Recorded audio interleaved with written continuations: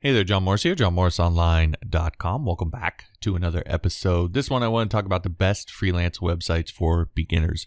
So I got asked about this. Also, it's a fairly popular topic out there, so I wanted to do an episode on this. Now, before I get into this, I just want to kind of give you fair warning if this is what you're looking for. I'm not going to give you some massive list. I always try to do a little bit of research before I do an episode. So I'm not just kind of doing the same thing, everybody else is doing on a particular topic. And what I notice is a lot of the posts and videos and stuff for this topic tend to be just these massive lists. And I just don't think that's all that helpful. So instead, I'm going to give you an opinion and I'm going to describe sort of a process of growing your talent as a freelancer and the sites that you can use to help you do that. So that's really what this is. If you're looking for a massive list of sites, this is not the episode for that. So, maybe you'll want to try something else. All right. So with that said, let's jump into this. So the first site that I recommend, the one I recommend you start with, is Fiverr. And the reason why is it's going to teach you how to create compelling service offers. The more that I do this, the more I'm convinced that Fiverr is the place to start. And it's not because it's the best platform or that you'll necessarily even get a ton of work from it, although you could, but it's because it forces you to think about your services and learn things that will be critical to your success as a freelancer. So the first thing is marketing your services as products. And if you look at how Fiverr is built, you're essentially offering microservices that end up looking more like products. So for example, I happened to be looking at podcast art the other day on Fiverr, and all the people offering those services, they're presumably graphic designers or want to be graphic designers or whatever, and their service is graphic design. That's ultimately what they're doing, but what they're offering is podcast art. So they're doing graphic design, but it's a service, but it looks more like a product. And positioning your services as products is the key to making more money as a freelancer, getting more per project as a freelancer, being happier because you're not sort of being asked to do all these crazy things. You're doing kind of a set core set of services that are, again, pitched more as products and so forth. So it just makes life a heck of a lot easier as a freelancer when you learn how to sell sort of microservices as products. So that's the first thing about Fiverr. The second thing is upsells. So if you're not familiar, the premise of Fiverr was what it was originally was that you could pay $5 for some sort of core service, and then there were these extra you could pay extra for certain add-ons. Now it's changed a little bit because now you can charge more than $5 for the core service, but it still kind of has that same, it kind of still operates that same way. So it's a core service plus add-ons. Now this forces you to break down the services you're offering and understand what the core offering is, understand what upsells are, understand what the quote-unquote features of your service are. Because you have to break those down inside of Fiverr in order to have a core service and upsells. It helps you really figure out the kind of things that people want from you as a service provider. And by doing this, you're just going to be much better at crafting compelling offers and much more able to put offers together that people just sort of naturally want. You don't have to do a ton of selling. And again, Fiverr sort of naturally forces you to do this with how the site is built. The last thing then that I like about Fiverr and why I think you should start here is delivery. So one of the questions I get asked a lot is, how do you get experience without experience? Right? How do you get good at delivering and doing a good job for clients without first getting clients and doing that? And it sort of is a catch-22. And I think the way through that is you start with smaller, more well-defined projects with a really strict scope. And I've talked about this before, and I've done episodes where I talk about how to do that. But one of the things about Fiverr is it forces you to do that. And so what happens is you don't get over your head while you learn to interact and deliver for clients. So it gives you sort of a safe space, so to speak, to learn how to be a freelancer, to learn how to deal with clients and so forth. And it just kind of naturally forces you to do that. So for all those reasons, and there's several more, but I think Fiverr is the first place that you should start. again, not because you're necessarily going to get a ton of work, or that's where you're going to make the most of your money, or it's a good site, or any of that. I know people come on and say, oh, Fiverr's the worst and all that sort of stuff. That's not why I'm recommending it. I'm recommending it because of what you will learn, the skills that you will learn as a freelancer that are going to help you further on down the line.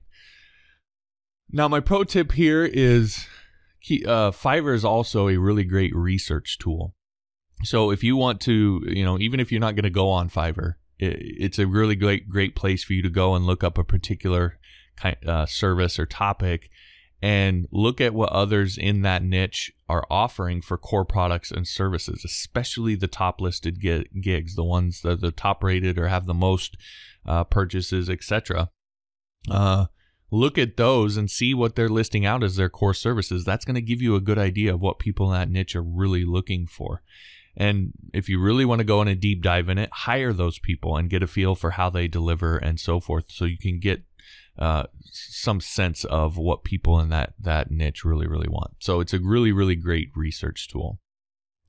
All right, once you've been on Fiverr a while, then I recommend you head on over to Upwork. And again, I'm going to get pushback on this, but I still, Fiverr is perfect for starting out. That's the thing about it. But eventually you'll want to move into larger, higher paying jobs.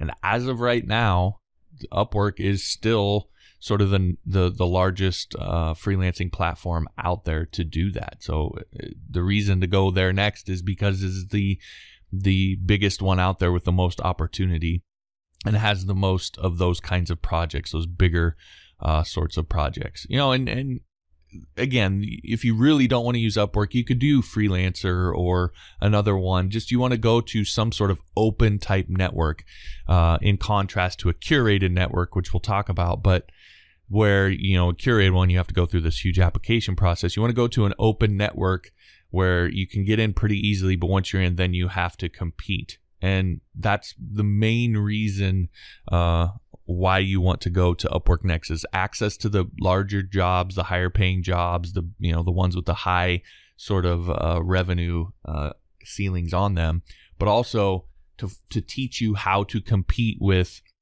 the big boys and girls out there and how to deliver on big projects. You've done sort of the microservices over on Fiverr, and you've learned how to deliver there. Now it's time to take that next step and get those big projects, and it's going to teach you how to compete for those and how things are a little bit different when you start bidding on bigger jobs and so forth. The nice thing for you is if you do go to Fiverr first and you spend some time over there and you build up sort of a clientele and all that, then you'll have a client history, you'll have a portfolio, you'll have some of those things to bring with you to Upwork, which is going to make it easier to get approved on Upwork and then also start getting work over on Upwork. So again, that's why this is all sort of, I describe this as a process because one builds on the other and makes the next step easier for you. Now, just as a quick aside here, if you'd like to get a leg up, I do teach a course on Upwork, which right now is the number 2 freelancing course. So the number 2 course in all of freelancing niche is my Upwork course, and that's number 2 over on Skillshare. So it shows you how to build your profile, how to bid on jobs, how to get work outside of Upwork, and it's all in the context of understanding that Upwork is an algorithm-driven platform. It relies heavily on its algorithms. It's sort of like a search engine in that sense. So I show you how those algorithms work so that you can rank higher from the beginning. You can stand out better. You can get more work, all of those things. Anyway, you can get no-cost access to the course on Skillshare. Just go to Upwork101.com to learn more about the course, see all the reviews, and then also get that link for no-cost access. So again, that's Upwork101.com. All right. Finally here, then the last site or type of site that I recommend is TopTal or something like it. We'll talk about that in a second. But TopTal is a curated platform, as I mentioned before. So they don't just let anyone in. In fact, TopTal specifically boasts that they only let in the top 3% of talent.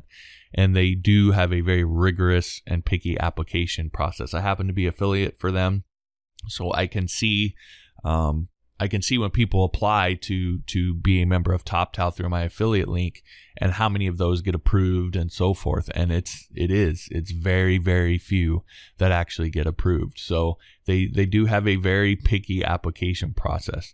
But the thing about these sites is that it's different from the open networks. The open networks are easy to get in, but more competitive once you're in. These ones are a lot harder to get in, but once you're in, you're sort of in the club, and it becomes way less competitive, and they work more with you to try to help you get work because of the way that they sort of set up their site. So if you can get in, a site like this can be all you need for your freelance career. Like, this could be the thing that you do if you can get in. Now, with that said, the reason I say TopTal or something similar is TopTal tends to be oriented towards tech and sort of the finance world. So it has kind of a specific niche in that sense. And, that may not be the kind of freelancing that you're doing. So you just want to find another one. But what you're looking for is a curated freelancing site. And there's several of them out there. And there's probably ones in your niche that I don't even know of because I'm not in that niche. So just do some looking out there for curated platforms, and a lot of times you'll be able to find something. Now, my pro tip with this is research, right? It seems like a lot of people go into this and they sort of, maybe they've been on Upwork or they've done some other stuff, and they know they're a good freelancer, which that's good. But they sort of underestimate what the application process is going to be like, and it's not good enough to be a good freelancer, right? If you're talking top 3% of freelance talent, well, you could be a really good freelancer and not be in that top 3%. So you really have to go into this being prepared for what the application process is going to be like. So, and the way that you do that is through research. So try to find out as much about the application process and what it takes to be successful before you apply. And I know TopTal specifically, you can find posts out there from people who've applied and been rejected, people who applied and been accepted. You can find information out there. So research as much of that as possible before you apply, so that you can have some idea of what you're going to need to do going into the application process. Because again, if it can be worth it to go through that extra work, because once you're in, if you get in, that could be, again, everything that you need for your freelance career. So do the research, and don't just think, oh, well, I'm a stud on Upwork or freelance or whatever, I'm a great freelancer, so I'm good. The sites are extremely picky, and they're looking for reasons to exclude you, not the other way around. So you have to be prepared for that. So that's sort of my thoughts on the best freelancing sites out there for beginners to start off with Fiverr, move into an open platform like Upwork, and then ultimately try to get into a curated network or a network curated platform like TopTal or something else. Again, speaking specifically on sites, there's a whole nother area of creating content and creating a services page on your own website and so forth, right? But in terms of speaking of freelancing sites specifically, this is not only the sites that I would go through, but the route that I would recommend in order to grow your career and grow your talent and learn things in sort of the right order in a way that's going to set you up to be successful as a freelancer long term. So take that for what it's worth. All right, if you did like this episode, I'd appreciate it if you would support the show. You can do that in several ways. The first way is over on Patreon. Over there, you get access to all my official and unofficial courses, tutorials, source code, pretty much everything. It's kind of my brain dump. So if you want access to that, you can learn more about everything that's over there at johnmorrisonline.com/Patreon. Also, all of my official courses are available over on Skillshare. These are just the polished official courses. The benefit there is you get access to all those plus 21,000 other courses, and you can do that for nothing at johnmorrisonline.com/Skillshare. And finally, you get free sample lessons from all my courses at johnsfreetutes.com. All right. Thanks for listening. We'll talk to you next time.